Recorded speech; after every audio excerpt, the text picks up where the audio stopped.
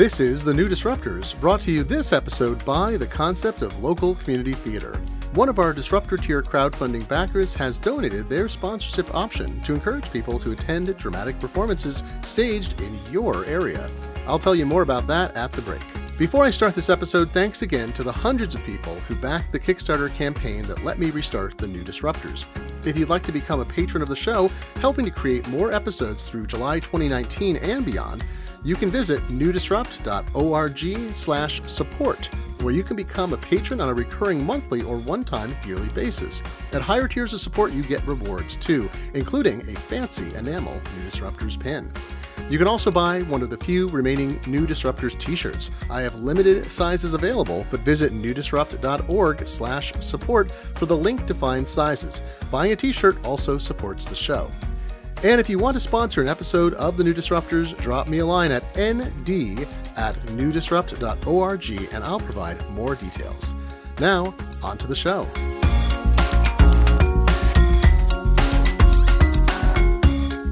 Welcome to The New Disruptors, a podcast that says your dreams can come true, but then what? I'm your host, Len Fleischman, and welcome back to the new run of the series. This is episode 101, and I am pleased as punch to welcome back Genet and Stephan Ango, the co-founders of Lumi. They first appeared on this podcast in 2013 in episode number 11. A very early episode. But Lumi in 2018 is quite a different organization than Lumi was in 2013. We're going to talk about that. Jesse, Stephan, welcome back to the show. Thanks for being on. Thank you so much for having us. You're making me feel old. 5 years, let me tell you. It gets worse. Oh, man. After that. Crazy. So, when we talked last time, I had been down to LA at some point before that, and I'd visited your offices, and I was very excited about Ango dye, your light sensitive fabric ink, and that was kind of what you guys were working on. And then a few years passed, and I find out that Lumi is an entirely different company, same people, same excitement and enthusiasm, but now you're doing something totally different. I want to talk about that. I mean, we talked, I wrote a Fast Company article a couple years ago in which we spoke about your business. I was talking about different modes of shipping and packaging for independent companies and how that market was starting to evolve really rapidly. That was 2 years ago. And now you're well into that. But maybe let's start with, we'll give the reveal later about exactly what Lumi's doing. People can go online and search if they want in the meantime. But Ango dye, Jesse, you devoted like a hunk of your life to making this happen from when you were a teenager. And we don't have to, the people can listen to the episode 11 of the early story. You started as a teenager. This was a goal of yours. You managed to acquire the rights. You put it into production. So what happens when you had a life's goal and you accomplished it? What happened? Yeah, I think that's such a fascinating thing to hear someone else say, because it doesn't feel that way to you when you're living it. Like the concept for someone else to say to you, like, there's this goal and you had it and you accomplished it. How does that feel? You're like, I don't know. Let's go ask someone else.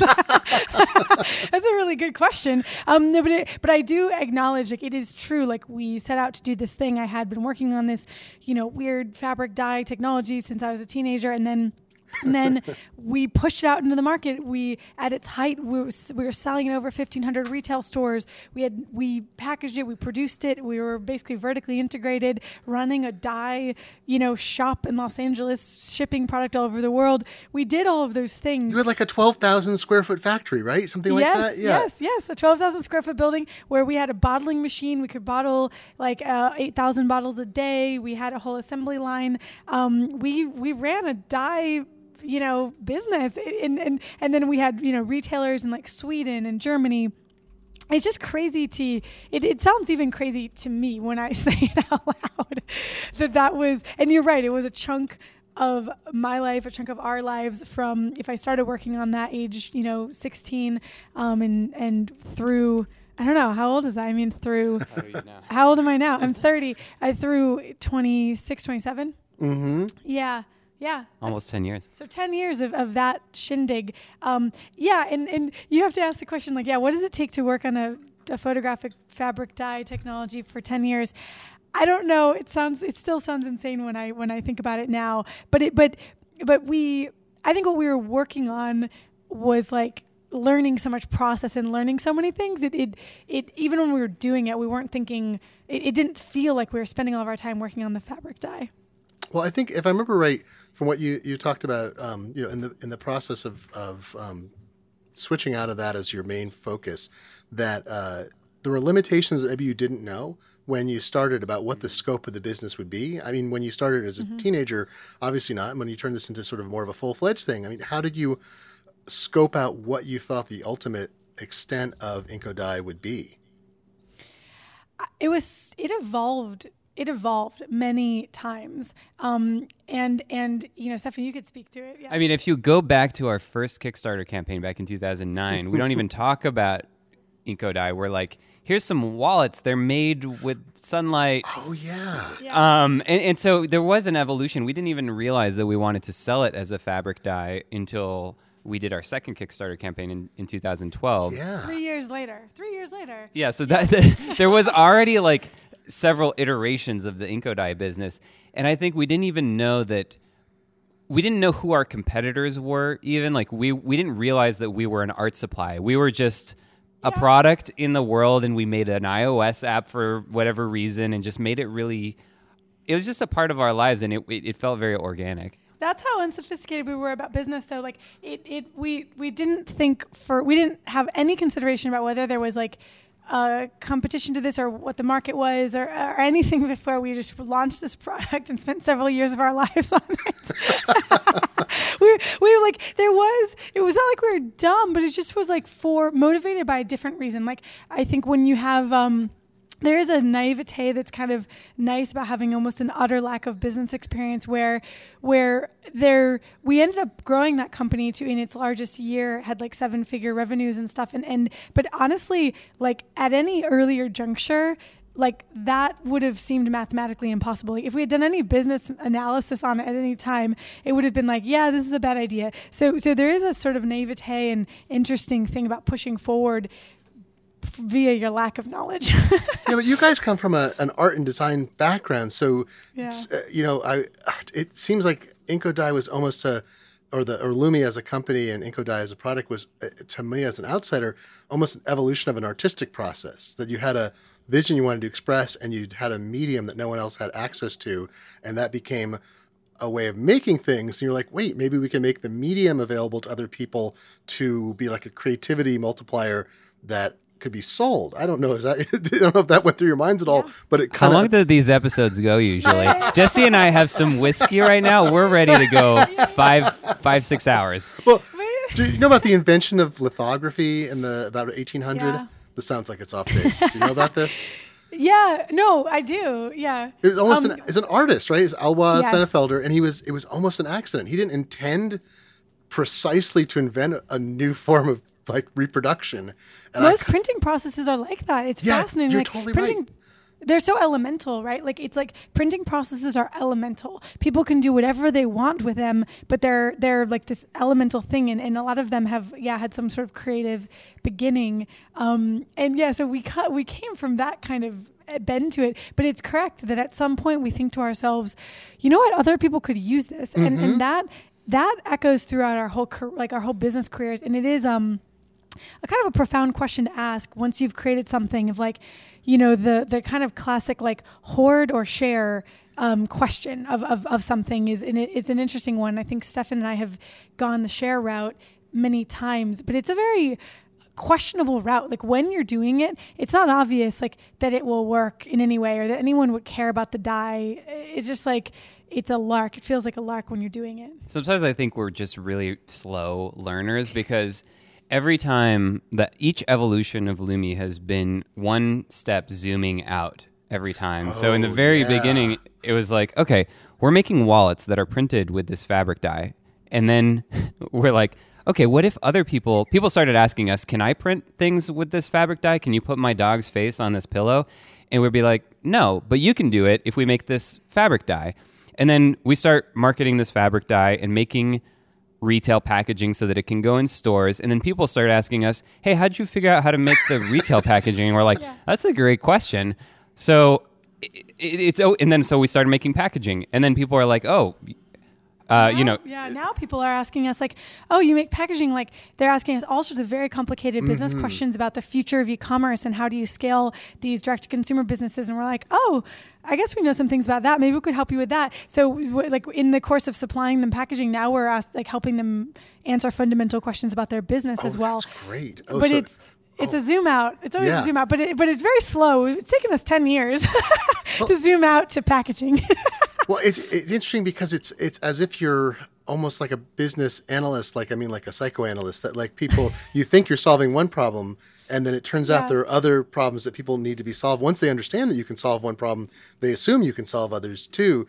I mean, it's not exactly Craig Christensen and Innovator's Dilemma, but I think there's a little of that.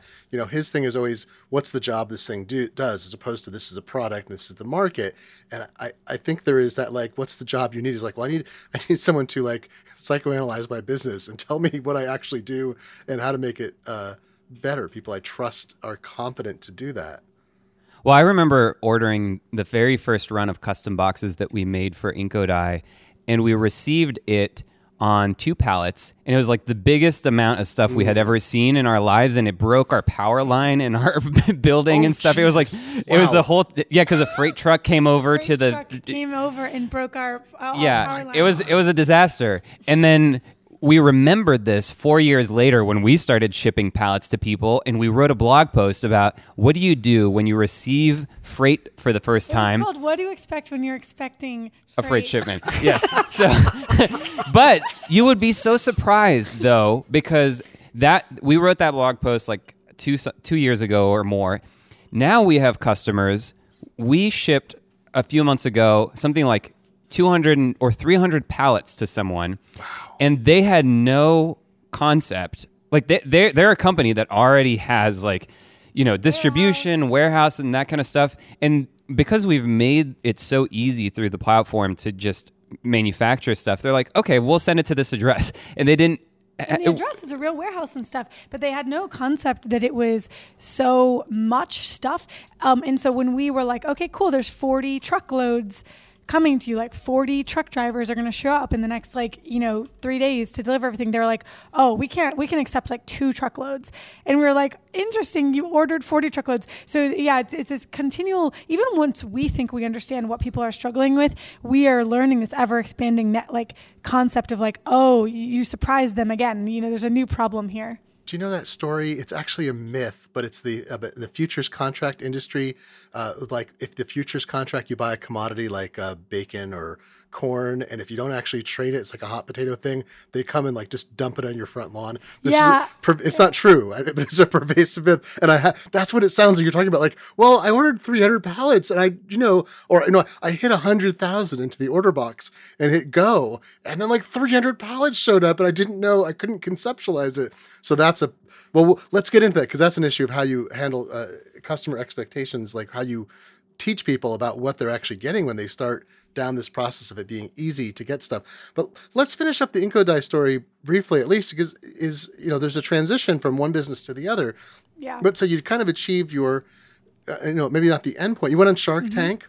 Yes. You pitched your business, and then. I guess what happened?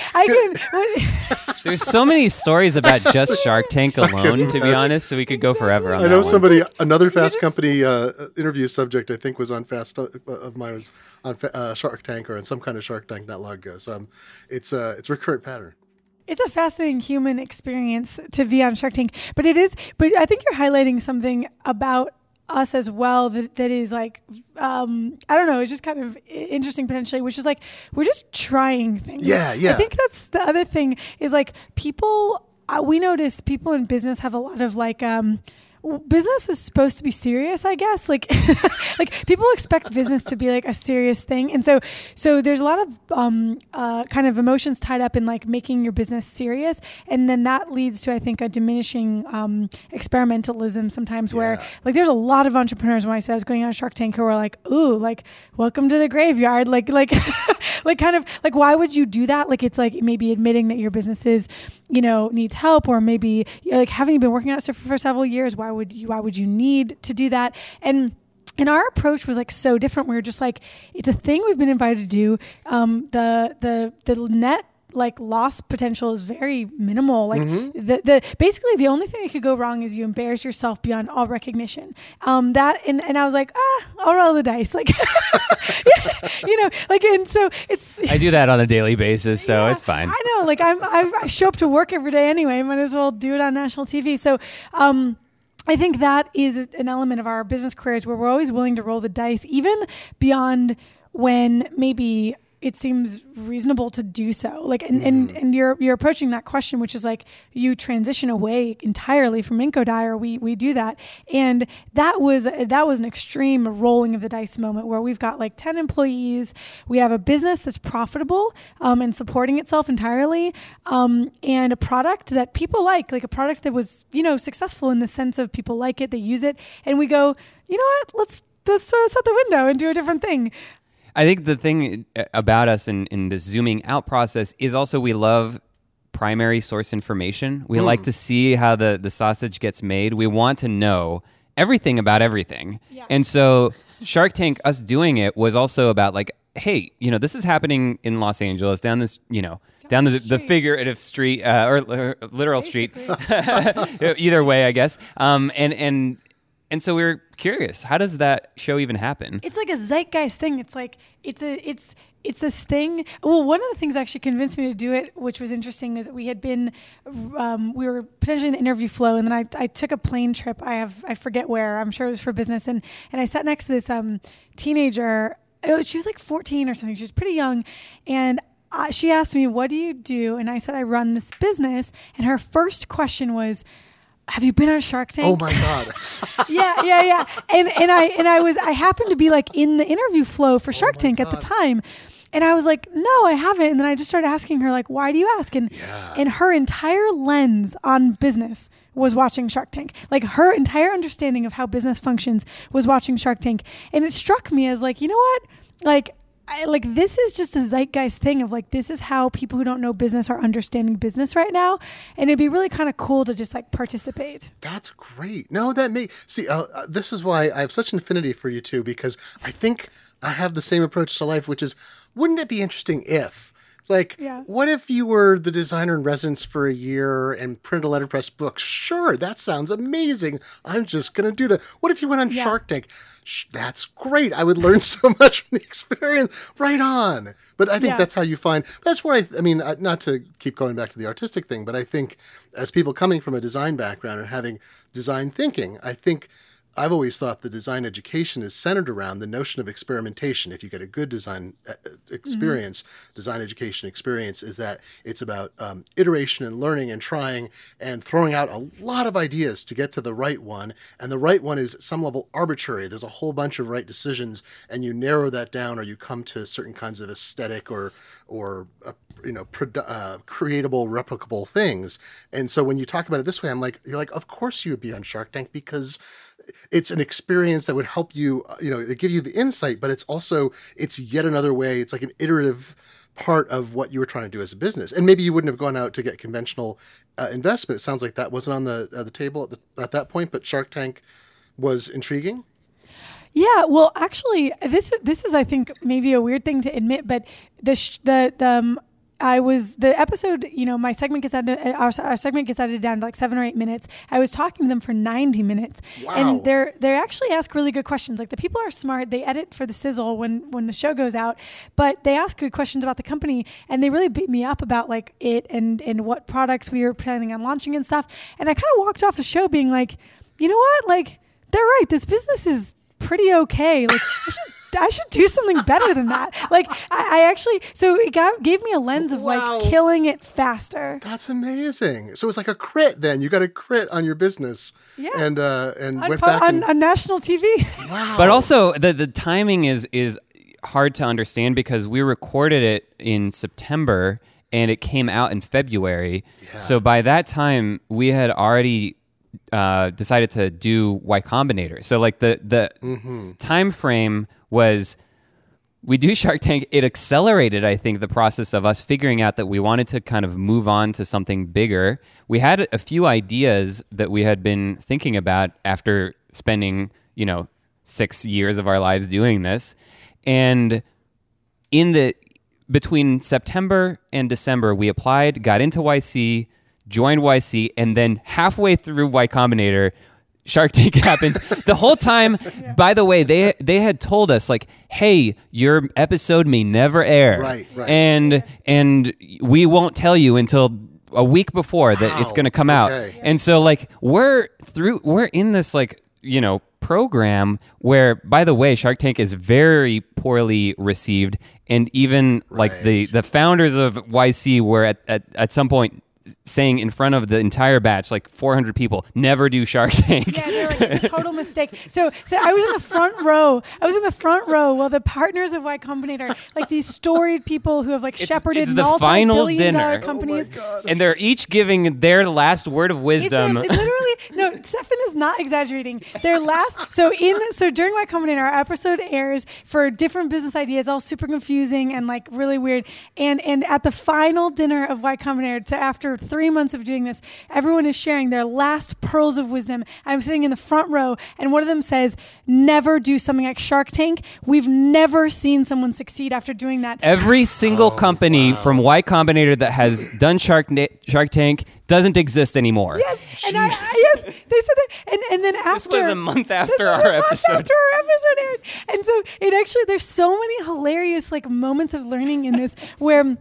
Go rewinding for a second back to like doing it and learning from it, where it's like almost like a live critique. When Mark Cuban stares you in the face and goes like, "This isn't that cool," like you're like, "Damn." Like you're just like, I get, the guy has a point, you know, like, and you're just like, and he, that didn't even like make it onto live TV, but you're just, there's these moments of learning where, what was your desired expectation? Like, okay, sure, I could have gone on Shark Tank and had like, and gotten the money or whatever, and maybe we would launch like more product lines. And the product, he wasn't saying the product wasn't cool. He was saying like, I don't think this is heading like where you are heading maybe. But there's a moment where you just got to appreciate the lesson, which is like, you've got a, you know, billionaire or whatever who's like outspoken, staring you in the face and just going like, "You know what, Jesse? I don't know." I'm out. Yeah, I'm out. And you go, "You know what, Mark? Okay, I'm out too." Oh my God, that's amazing. Yeah, I didn't say that, but it's like a moment in life where you just like appreciate it for what it is. This is like, you know, Graham Chapman of Monty Python. He tells the story. He told the story that he was training as a doctor, you know, while after doing the footlights at Cambridge, I think, and they were about to go on tour, the Monty Python folks, and he was in training, and the Queen Mum visited the hospital he's at. And he was chatting with her, and he told her about the opportunity. Like, "I don't know if I should remain and complete my studies or go off with Monty Python." She's like, "Oh, I think you should go off and tour." And so he did, as the Queen Mum gave her approval. So he did. I'm like, you know, Mark Cuban isn't the Queen Mum, but there's a certain kind of point in the ecosystem. Yeah, he's made, you know, his first riches were slightly accidental timing, but he's made some pretty good decisions at other points, and he's got his finger on the pulse, right? He kind of understands.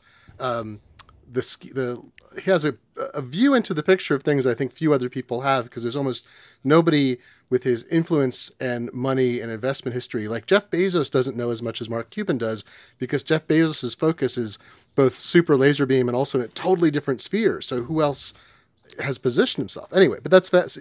There's cycle time. Yeah, it's true. There's like this cycle time that he's put in and seeing so many businesses and doing what he has. So it's just kind of surreal to look back on. And then you flash forward and we're in Y Combinator, literally working on a completely new business. The episode airs. The YC partners are like really down on the concept. And they'll say things like, yeah, like no real entrepreneur would like ever do that. There's just interesting moments where you have to make so much peace as well in your journey on any career path, right? Where like everyone has conflicting information. Like one of my things that I always tell any entrepreneur I'm talking to is like, the second that anyone gives you advice and says that they know it to be true is like the second to stop listening. It's like it's all conflicting information, and you have to sort it out yourself.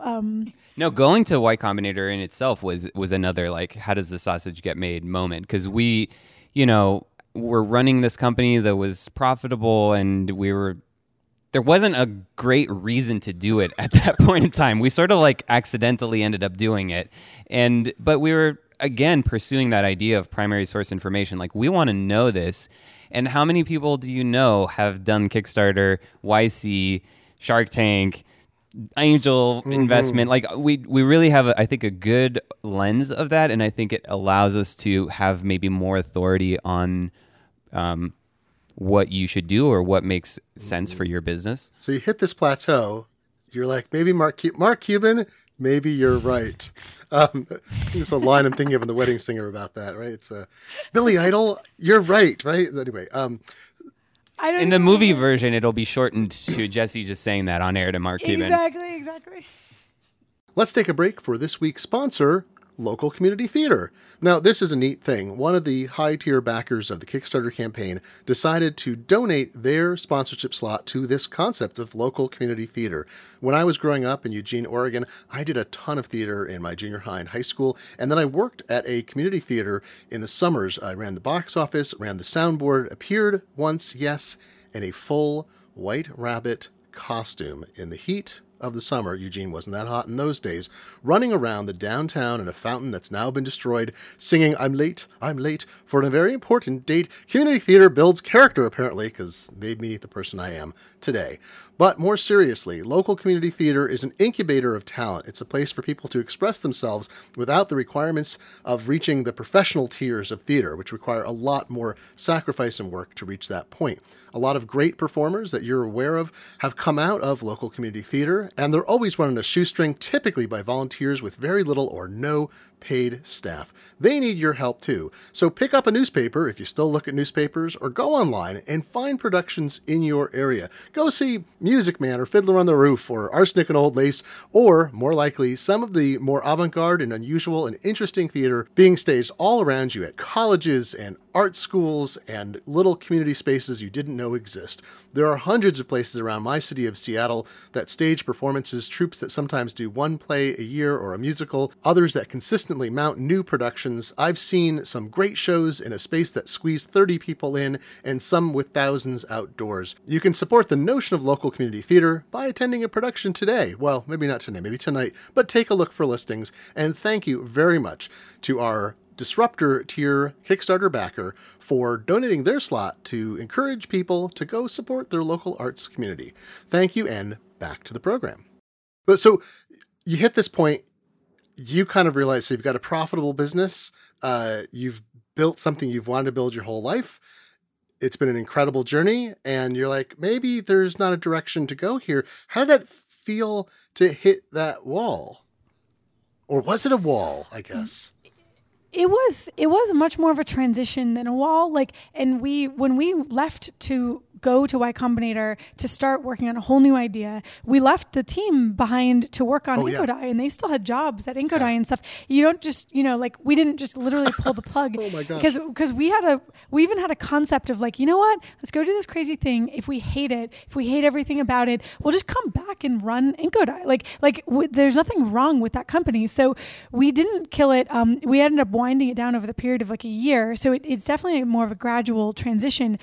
But I do think there's a really waking up, and for Stephan and I to kind of for lack of a better word, waking up to our potential, in the sense that there's, how do we make how do we create the most leverage out of the things that we know?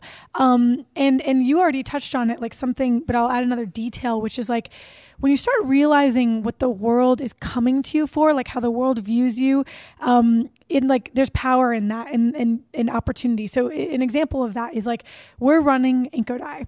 We our mechanism for making money was selling fabric dye, literally. That's how we made money.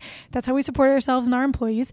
But what we realized was an enormous amount of questions and dialogue that we had on a daily basis was actually about how to launch a product, how to grow a company. But our inbox was filled with the same frequency that people would email us questions about Inkodai, people would email us questions about, how did you do your last quick Kickstarter? How did you package your product? Where are you guys getting who made your logo? Just every question you can imagine, but with the same frequency as questions about our product. And so you start to realize, you know what? The world isn't putting me in a box of selling Inkodai. I am. I could do, we should be answering these questions. Why don't we have a way of making money off answering these questions? It's just this broader set of broader perspective. And we didn't have an answer. We just had the questions. No, that's great. And I hear that from a lot of entrepreneurs, especially ones who did early unique products or early Kickstarter people. Tom and Dan at Studio Neat, of course, are a great example of that. Is they wrote a book at one point, I've forgotten the name of it. I'll have to put that in the show notes, about... It will be exhilarating. Oh, yeah. Isn't that a great name, too? It's so much their personalities as well. And yeah, it's just people want to replicate. They see what you're doing and they want to do what you're doing in their realm as opposed to doing exactly what you're doing. So you're the people to go to. So Inko Dai winds down. And you're switching your expertise. And this is, I mean, everybody always talks about pivots and lots of businesses pivot and so forth, but this feels like transition the way you describe it. So it's a new kind of thing, but I love packaging. See, I watch your shipping videos and I love them and I like read the posts and I love everything about printing and making things and boxes and shipping and all that. So I don't know how unique I am, maybe a little bit. Outside I think a little bit, at least a little bit. A little bit. But when I talk to entrepreneurs, a big part of the issue that a lot of people face at every size of company, I actually think I was surprised when I first started to ship stuff on my own a few years ago, and I started to make things like the magazine book in 2014 that I arranged all the shipping for, and wound up using Amazon for domestic and another firm, a mail firm, for doing international shipping. And I don't think it's funny. It's not like I thought there was some magic solution. Well, I'll call a mail house and it'll be affordable and cheap and they'll take care of everything.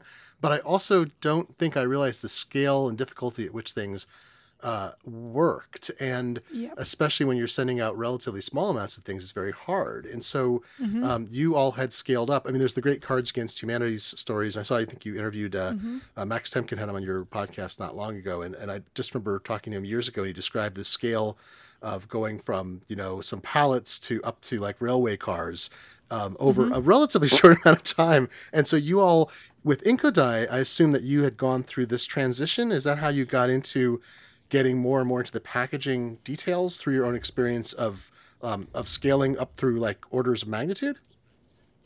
Yeah, we lived the problem, and I think you kind of like hit the nail on the head already, which is like when you are launching a product, you are obsessing about that product. You're obsessing about who's going to use it, what's special about it. And it really comes as a rude awakening for most how hard it is to actually get the product to the people physically. I mean, like literally physically. Like you feel like you've already climbed the mountain by writing the book or designing the thing or cracking the chemical formula for Inko Dai. You're like, I climbed a mountain. You get to the mountain and then you're like, wait, I'm just at the base camp here because there's like, I had no idea that just shipping it, like it sounds like the simple part. You're like, I literally wrote a book. Shouldn't shipping it be the easy part or whatever? And when you say it out loud, it sounds obvious, and unfortunately, it isn't. And I think the other insight that Steph and I had coming into this business from our Inko Dai days was we were the beneficiaries of incredible groups of people working on digital product that I'm sure you're very familiar with, like Stripe, Square, MailChimp, Shopify, product to help us launch our business.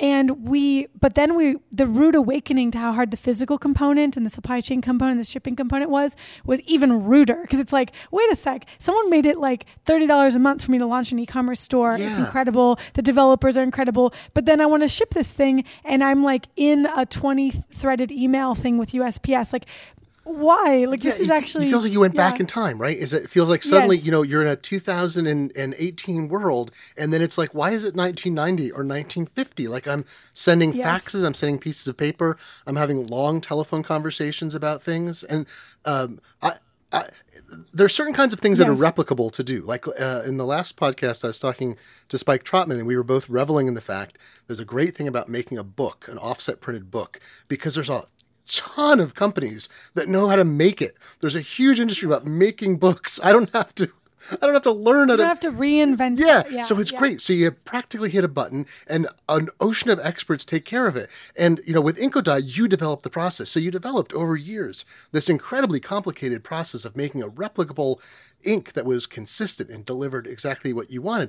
If you're an industrial designer, maybe you have to work with tool and die people and you're creating dies and injection molding and then you perfect it. And you're like, great. And then that's that point that you're like, wait, why is it hard now? Yeah. And why, like, to your point, like, I think it's shocking to people, like, why, if, why is it so hard to make a box? Like, it sounds so simple. Like, why is it so hard to get a custom box made? And then of course there's the double answer. One is that making physical things is hard, requires a tremendous amount of manufacturing process experience and physicality, and someone presses a button for 100,000 boxes and it's actually 20 truckloads, and so that's complicated. But then the other thing, going back to Shopify, Square, like those types of companies, is that the types of people who have gravitated towards those problems, there's like too much of a brain drain occurring on the physical side, where it's like just the right brains who are really familiar with what is possible in 2018 haven't yet, or we're trying to change that, but haven't yet gravitated towards all these physical problems. It is truly, when you say, like, I'm dealing with this in a 1990s way, you might be being optimistic. Like, to be honest, a lot of the manufacturing world is running in a 1960s or 1970s way.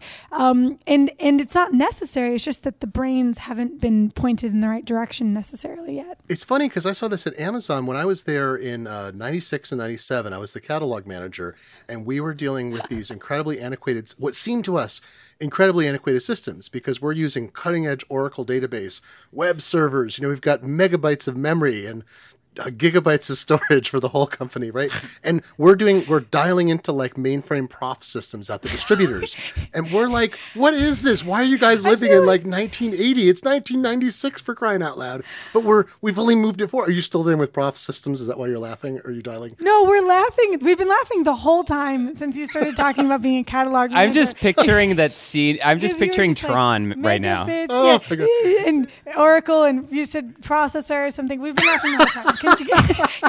Continue. It was the best. I worked with every department. That's amazing. I have stories. I did an internet history podcast. Brian McCullough has this great podcast. I've debriefed on that, about that period of time. I'll put a link in the show notes. It was a fun time. Please but it's interesting. I've lived through multiple revolutions. I started as a typesetter in the digital analog era when it was still hybrid. Went through desktop publishing, went through the digital publishing, web publishing, mobile responsive design. So each of those eras has meant huge dislocation in like one aspect of what I work on. And yet the thing that's consistent is old technology, with the exception of photo typesetting, old technology never really dies. And it's still out there being preserved. But Glenn, I think Jessie has died of asphyxiation. She's can't breathe after this story. My stomach is cramping. Oh my God. I feel like we need to plug you into the Matrix. Yeah. You need to move on to like a purely human experience of what the internet even is like no one else's. Like, we need to upload you to the cloud. Like you guys, I roll with the punches and interesting things happen, and I say yes, and then I wind up working at Amazon or meeting Werner Herzog, things like that. Life is a cavalcade. But okay, that's incredible. But so here's the thing. I don't think people understand. Let me say this, and you can agree or disagree. Yeah. I don't think people understand that shipping is violence, right? I think people think of shipping as this. Even if they think about boxes being thrown off trucks and just the process of it, I don't think they understand the sheer madness of what the modern shipping or any it's terror. Yeah. Like, yes, it's terror. It's violence. It's like horrifying. And it's also so antiquated. Like, antiquated is not even the right word. It's just that's kind of a mean word. It's a very physical. So people are just so shocked. Using Amazon for a second here as like a thing, like, sometimes I tell my team, or we tell our team, like, we are selling packaging to a generation kind of weaned on like, buying toothpaste on Amazon. Like, the concept that they would even have to go to CVS is like an inconvenience. Right. So that we're selling packaging to people who have already started companies and they grew up buying toothpaste on Amazon or something. And so the physical realities are so dramatic, and we deal in a world where things happen. Like, we've had containers that, like, extreme weather on the high seas, and containers can fall off ships. Yeah. So containers can like fall off ships, or hurricanes, or facilities can get flooded, or the press operator that is the only one who understands how to work a certain machine's wife goes into labor, and so no one gets their boxes. Like, things happen. Like, it's so physical. This is why I love it, is the intense physicality of packaging manufacturer and why you're making it to go through this maelstrom of shipping. I just got a box a couple days ago. I ordered some wood from a supplier, solid wood for a 2D laser cutter I have, and I need some specific stuff. And it shows up, and it looks like the box had like betrayed the mafia. I don't know what it did, but it was. It had some concrete shoes on. But to tribute to the shipper, the wood company actually packaged the wood well enough that despite the violence the box went through, I will try to put a picture in the show notes. I took pictures in case it was broken. Wood's actually in perfect condition.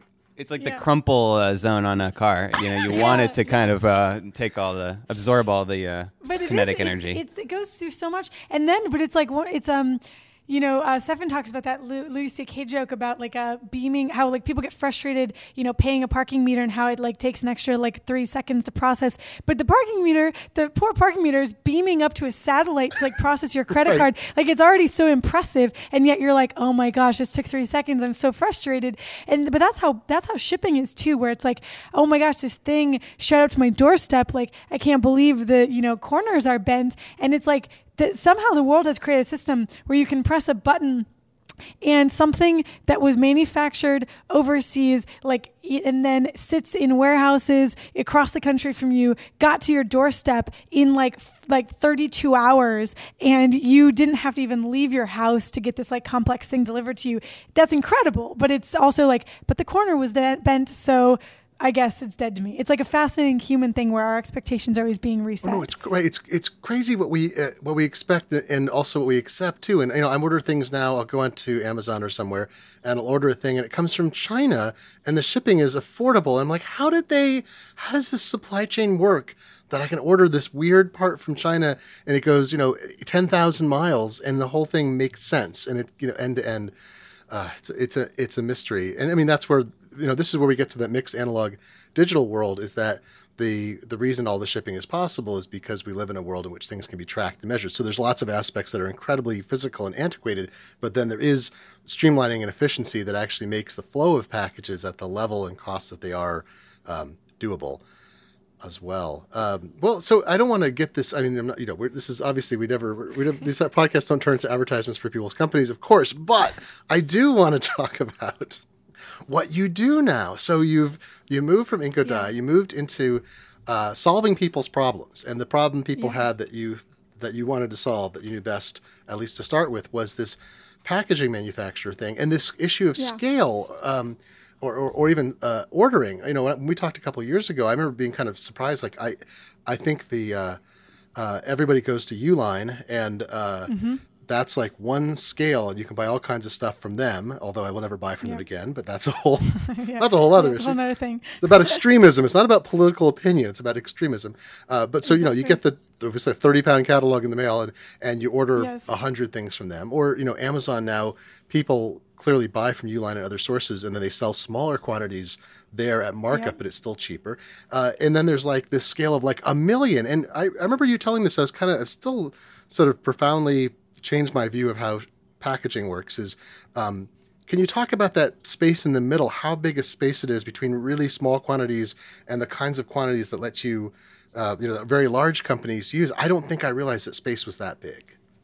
It truly is a vast range, right? Where and I think we, even a year or two into this business, we're shocked by it, and it's encouraged us to service larger companies than we thought we were set out to, because we realized that they were small in the packaging ecosystem. And so, to put a finer point on it, like brands using tens of thousands or having tens of thousands of shipments a month are very, very small in the shipping and logistics and packaging world. But they could be a very large company. I mean, shipping 10,000 shipments a month is a very operable. We never got to that place, even with Ango Dye. It's a very large scale business from a concept of what is a running business. But from a packaging industry standpoint, where it's like $400 billion North America, and you've got the really large companies using tens of millions of units a month and a quarter, some of the larger customers at Lumi now use million plus units a quarter, and that makes them small fish in the packaging ecosystem. Wow. So the ways that we support them and the systems that we build for order routing, efficient order routing from the need to the right manufacturing location, and doing some interesting things with mapping, and we've got a way for them to order efficiently and stuff like that, which is the software stuff. That stuff still benefits this range of companies shipping, thousands of things to companies shipping low millions, because all of them are sitting in this small kid soup of like that. They're still the small fish in the packaging ocean, which is mind blowing, right? It just speaks to the sheer magnitude of shipping, packaging, and e-commerce in general. And you've got a whole bunch of pieces that you're fulfilling or sitting in fulfilling. There's design elements, there's manufacture, or there's supervising manufacture, there's, ordering things, there's just, and there's logistics. Seems like, I know you're not a broker, but you occupy some of the roles that a broker does sometimes, but you're really more like, it feels like you're a quantity design house more than anything else. I don't know. How do you describe your business? I think the way of thinking about it is like an online distribution layer that's very efficient, that you can trust is data driven. So a broker, the classic like broker mentality is, I know a guy who knows a guy. Like, oh, you need some boxes? Well, I know some people who make boxes. I know how they talk. Let me get that box order in for you, and then they're taking a cut. Well, so there is the similarities. Like, we also know people who make boxes, but the complete and utter difference is that we're mapping box production all over the world. Where does every box facility sit? So it's a little bit more than I know a guy who knows a guy. It's like efficient order routing. And then there's price leverage that comes from making packaging across hundreds of brands. And then to your point, we don't only just secure the stuff for you, but we have an ordering interface that makes your life easier, supports your business. But then there's the other fringe elements where, again, going back to the Amazon generation concept, you got someone who comes in and they go, I need packaging. Well, that's a pretty big place to start. Like, there's thousands of different types of packaging. Everything we sell is custom, so it can be custom branded. So walking someone through in a more kind of full stack way from the moment that they decided they need it to the moment that custom manufactured stuff is sitting in their warehouse, that end-to-end thinking is also something that we pride ourselves on. It's like there's a lot of questions to address in that system. Like, it's that end-to-end thought process. It's so many moving pieces. It really and you're is. tracking it all. I mean, so I should mention to people too, and I'll put a link in the show notes about this, is that Lumi has, you all are making podcasts. You have a podcast series that's now, 70 episodes? You're well into it in the podcast series. And you've got a video series that I love because I love watching how things are made and done. And so the video series is like little snippets of answering questions about, about flexographic printing or how corrugated boxes are made or stickers. And you've got a blog as well. So you have all this kind of educational side, which I know doubles a bit as outreach and marketing, but it's all very informative. So it puts you in an interesting position where you're teaching people. People know they need to ship things. There's so many businesses, especially small businesses, because of, as you say, there's all these digital enablers. I mean, I couldn't be shipping. I sell a lot of stuff online now, a lot for me. And I've shipped like 1,000 packages in the last year, which is a ton for me. That's more than I've shipped in the rest of my life.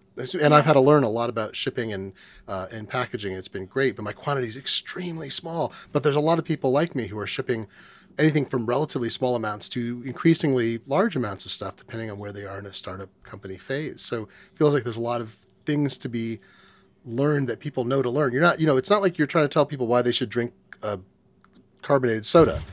Right. It's like a knowledge that they need to run their companies, and we're trying to put that out there in as transparent a way as possible and have some fun with it. So, what are the mistakes people make? I know there's an endless list, but are there common mistakes people make that you go up against again and again that you'd like to say, look, here's the thing, don't do X, Y, and Z? Well, there's something that might be counterintuitive for people to hear from us, which is use less packaging. Wow, yeah. Which is, we sell packaging, so people might not expect us to say that. But there's definitely a customer customer trend, which is people don't like waste, and that's good, I think, for humanity.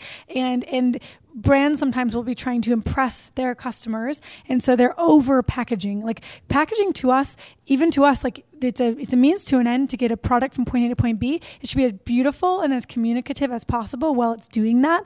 But to use 3 boxes when you could have used 1, or to put something inside 3 plastic sleeves when you could have used 1 is not necessary. And beautiful, elegant packaging is simple. And the reason why it's even important to us from a business perspective is we're in it for the long haul with your brand. And so seeing early and young brands kind of overdo it is something that I would caution against. I can see that too. And everyone has the story. I mean, Amazon is both the best and worst at this. Is sometimes you get something that you're like, oh, they figured out how to do this. Other times, I got something the other day, this giant box, and I'm like this many years in, and like something rattling around the bottom. And I'm like, really? Is that the best we can do at this time? But I love, this is why, again, I love the videos and I love the site in like looking at the kinds of custom boxes that people make. And again, I don't want to turn this into a sales pitch for you, but I've learned a lot about that notion of, I thought some kinds of custom boxes, especially to fit fragile things or things that have a certain shape, would, I know that can reduce packaging, but I thought it was like unaffordable. But it seems like there's these sweet spots where a company can get something that is, custom designed to fit the product they're making. And because people are buying a lot more analog stuff now, there's more of a need for something that actually delivers it without it breaking, basically. Yeah. Well, you're drawing up a good point too that I think people should consider, which is like what's expensive if something's arriving broken. Like, so you've got, you have your, I think, this will be a very, very general statement, but for the most part, a lot of the things that we coach younger entrepreneurs or companies on when they're doing their packaging is like kind of cracking a spreadsheet. Like, do the unit economics check out? If you're selling a $20 t-shirt, you have a certain budget for packaging. Like maybe spend up to 50 cents. If you're selling a $1,000 camera, maybe you can spend $5 or something on a box and have it still be a reasonable expenditure. So it's almost like, basic, but again, it comes back to kind of like, is it really our job to help them figure that out? No, not if you consider us just a packaging supplier, but we don't think of that as our job. We want the brands to succeed. We want the brands to get what they need from us and succeed. Yeah, and I think you've identified there is that really interesting point that, so many things now exist to let you put everything together. And this is there are some final frontiers, and packaging and shipping, like anything physical, are still there. And some aspects of manufacturing, I did a digital book earlier this year, a digitally printed book, which is, fancy photocopying on high-end systems that are fairly automated. And wow, has that come a long way. And some parts of it were still a little clunky, where like uploading a file, I had to do something a little more manual. But it really was, back and forth, some prints, something shows up in the mail, digital proof, or I get a digital proof, then I get an actual proof, and then I get a bunch of books, and they look exactly like what I wanted. And the ease of doing that and the speed was incredible. I'm like, all right, this is a physical process that people have actually figured out how to master and get to this point. It's kind of exciting. But we don't have a stripe for shipping, really. Yep. Yeah, it's just, and I think it's going to be a while, but I'm glad to see people working on some of these problems. Obviously I consider us in that bucket, but there's other companies like, Flexport is freight forwarding, kind of consolidated and with a very interesting platform. There's other people working on like very physical processes that have kind of languished, and so I think it's very encouraging to see other people doing stuff like that as well. Yeah, and I know a lot of people get down on Stamps.com, which is not a sponsor of this podcast, unlike all other podcasts on the internet. But I found for what I was shipping, and still today, like they were invaluable because they hit the scale I needed, and it's super flexible. So without Stamps.com, I don't know what I would have done, because I would have had to pay a lot more money or use mail houses for some things. It was a very interesting point, but I don't think it fits everybody. You should definitely get paid for that. No, I know. Isn't that terrible? Yeah, I have no coupon codes for you folks. This is unpaid endorsement.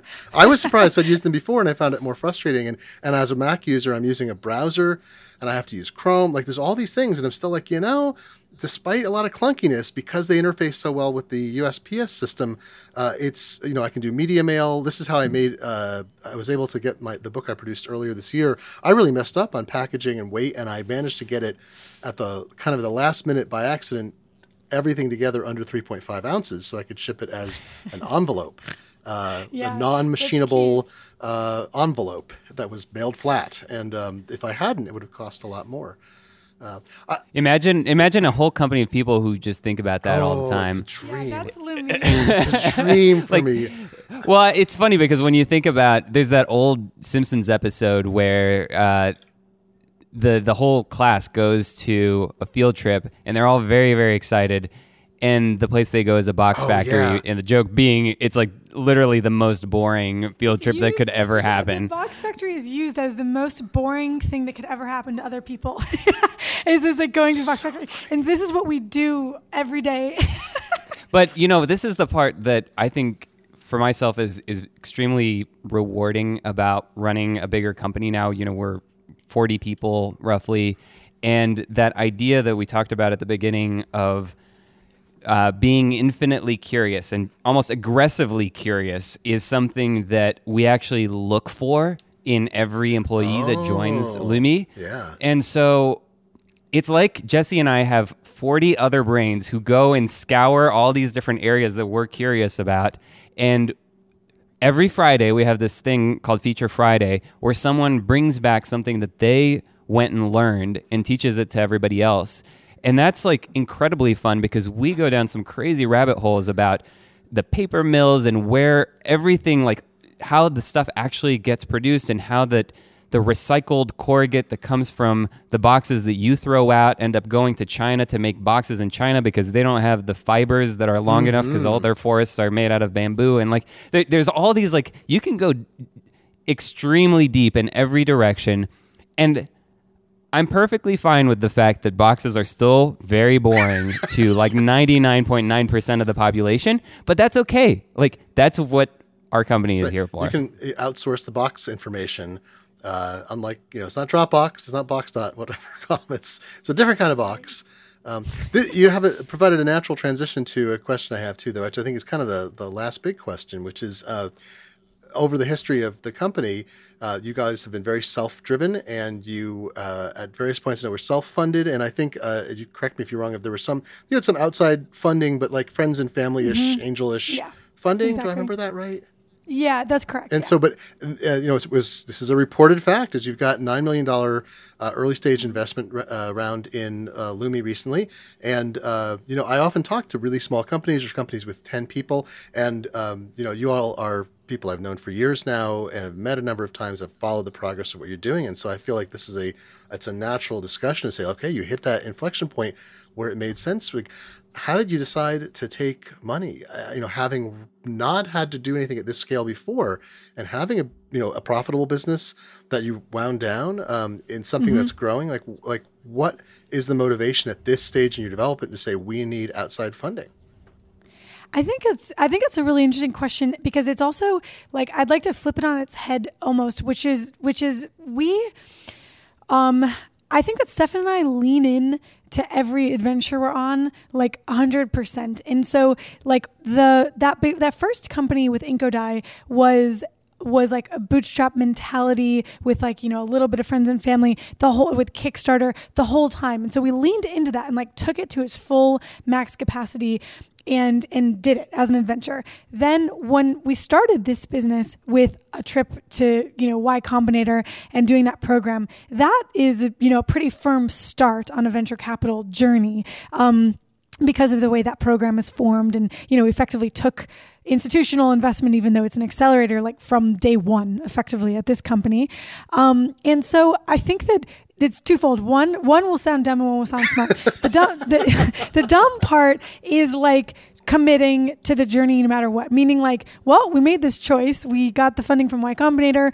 Everyone, there's a cycle of like you do demo day, you get funding. So like, why would we just randomly opt out? Like, let's see this through. And so we're kind of like still seeing it through. That's the part that sounds dumb. It's just like, okay, you mean you just did it because people are doing it?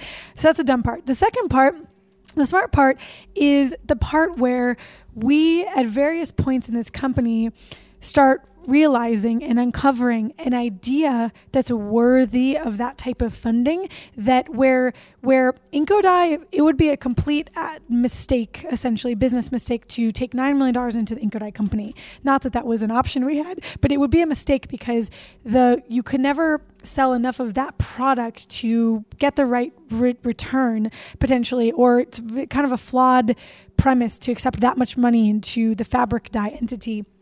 So whereas with this, as we started really getting into it, the opportunity was so vast. Like we really realized, like, wow, like, okay, now we're affecting 100 companies, but we truly could affect 1,000. We could truly affect 10,000 with what we're building, with what we're up to. And then this may sound, so I've shared a dumb idea, smart idea, and now I'll share one that might sound too pie in the sky, which is like, there's a part of you, I think, as an entrepreneur that kind of goes, who am I to hold this idea back? Like this idea can become a really huge company. We can affect, a really large amount of people with it. It's working enough, or better than other things we've tried. So like, why throttle it? Like, who am I to throttle it, so to speak? But it is a big life decision too. This might be something that entrepreneurs talk less about, but it's like, your job is different as a CEO of a venture-backed company than a CEO of a bootstrap company. Your life is different. Your schedule is different. You travel different. Like you talk to investors every week instead of not talking to investors every week. So it's also a life choice. But Stephan and I just firmly decide these things, and then we kind of go for it, for lack of a more sophisticated way of explaining it. I've heard from some folks who've accepted venture capital who've gone through sort of a similar experience where they've been employees of companies, or they've had their own company that's been essentially self-funded or friends and family light angel funding, and they've accepted investor capital that there's a reputation of this vulture capitalist, right? There's a reputation, especially in Silicon Valley, of companies that are everything has to be a hockey stick, everything has to be a unicorn. Everything is aggressive and whatever. But what I've heard from some entrepreneurs is they actually wound up taking money partly because they needed investment to move forward. They needed to hire staff or buy more materials or have the right cash flow to expand. But the advice they got from the venture capitalists, from those folks, that was more valuable to have. Then the money was obviously useful. You don't turn away millions of dollars for no reason. But has that played out for you, that insight into how to scale and move the company forward has been valuable? I think we definitely enjoy the rigor of it. Like when you're doing your own thing, you are operating by your own rules in every good and bad way. And when you have to work with an investor, you have to organize your information and your financials, and you have to think about things from their perspective. You have board meetings. You have this structure. And we were interested in that structure. We were curious about how that would help us. And every time we got pushback, if we were raising money, like for example, in the $9 million fundraise that we did, we actually found that really fascinating. We liked the questions that they were asking, and we thought they were good, and that we wanted to have a good answer to those. And of course, that depends on finding the right people. I think that the instincts that we built up over the course of 5-6 years of running a bootstrap company were really good, because they taught us. I wouldn't do it the other way around. Let's say they taught us to be scrappy and to use money wisely. Like we didn't come when we got a bunch of money in our bank account. We weren't right away looking to. It wasn't burning a hole in our pocket. Let's say we were thoughtful about how we were going to use it. But when we decided to go on this path, the first thing that we did was go to every person that we knew who had raised venture funding and ask them how it went, who they liked working with, who they didn't like working with. And they gave us some really good advice. And the people that we ended up working with, Homebrew was the firm that did our seed round. Satya and Hunter are just so smart and friendly and nice and thoughtful, but also challenging us to have big ideas. I think there's a lot of opportunity there, and if it's the type of thing that you're interested in, it could be a really good path. And I think you picked an industry, in the way this is all kind of played out, that has a it's not an endless top, but I mean, Inco Dye had a natural top, and you weren't sure. You didn't go into the business knowing what the size of the business could ultimately be, and it wound up being profitable, right?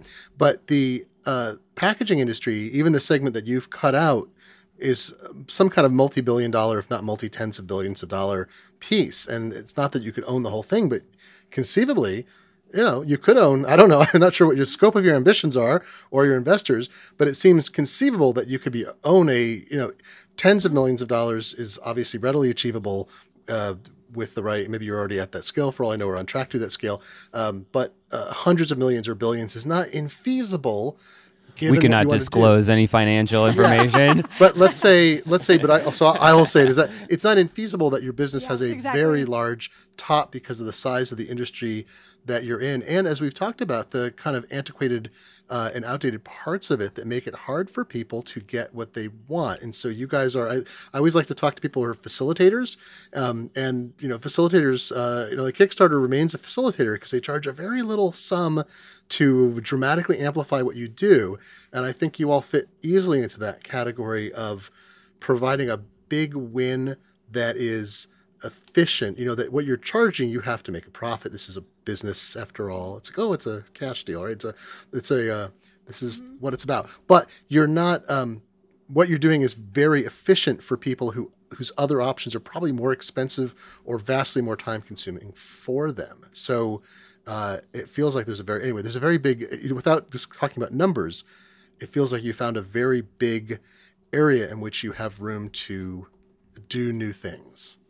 Yeah, and venture capital is a shortcut. It puts money to allow you to do bigger things quicker. And in our case, and you pay for that because you pay for it in equity in your company. And so in our case, what we wanted to be able to do was help the companies that are in this particular moment in time right now where direct-to-consumer is like a booming new idea and a lot of people need help there. And second of all, we wanted to work with really smart engineers, really smart people that could help us in that. And we knew that Jesse and I didn't have the wherewithal and the experience and all the knowledge that we needed to achieve that dream. Well, in 5 years, I expect to come back and find out why you're colonizing Mars. Exactly. Teleportation is really the next evolution of packaging. We're learning like a creepy amount about like paper fibers and stuff. I don't know. It could go in some weird places. Yeah. I love paper fiber. You're talking about all my favorite things.